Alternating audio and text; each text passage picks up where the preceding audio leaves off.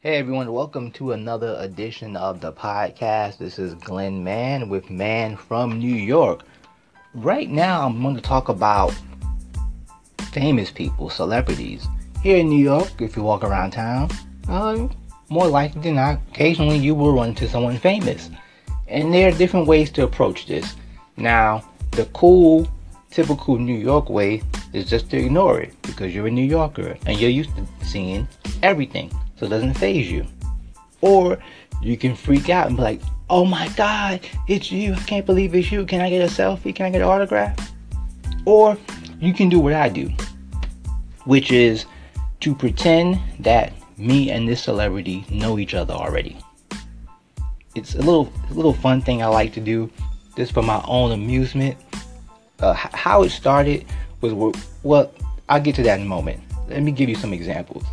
A couple years ago, I'm in Midtown Manhattan, walking past a garage. A really fancy car comes pulling out, has that sort of new money shine to it. And I look in the car and I see that it's Tracy Morgan, the famous comedian and actor, star of 30 Rock, Saturday Night Live. So I said, very nonchalantly, I said, hey Tracy, good to see you again. It's been a long time.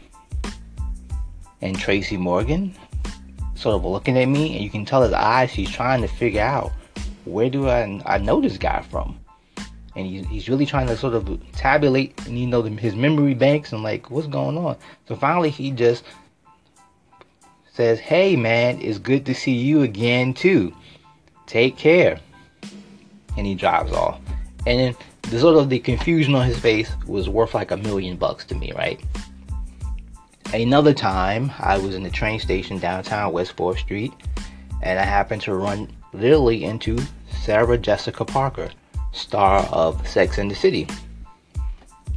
And so instead of, either ignoring or being like, oh my God, it's you, Sarah Jessica Parker, I said, hey Sarah, good to see you again. And she momentarily was kind of like, okay, who is this guy? Do I know him? Where did I know him from?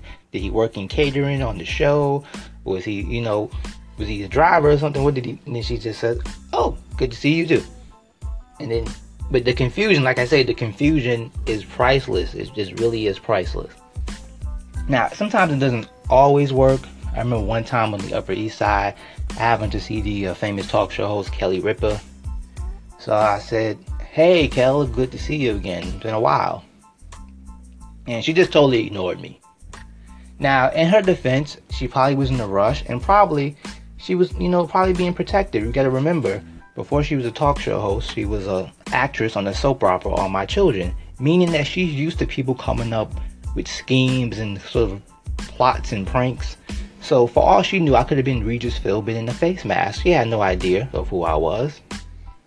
So my advice to you, wherever you are, New York, Los Angeles, Miami, if you happen to run into someone famous, a movie star, a TV personality, a journalist, just pretend that they already know you.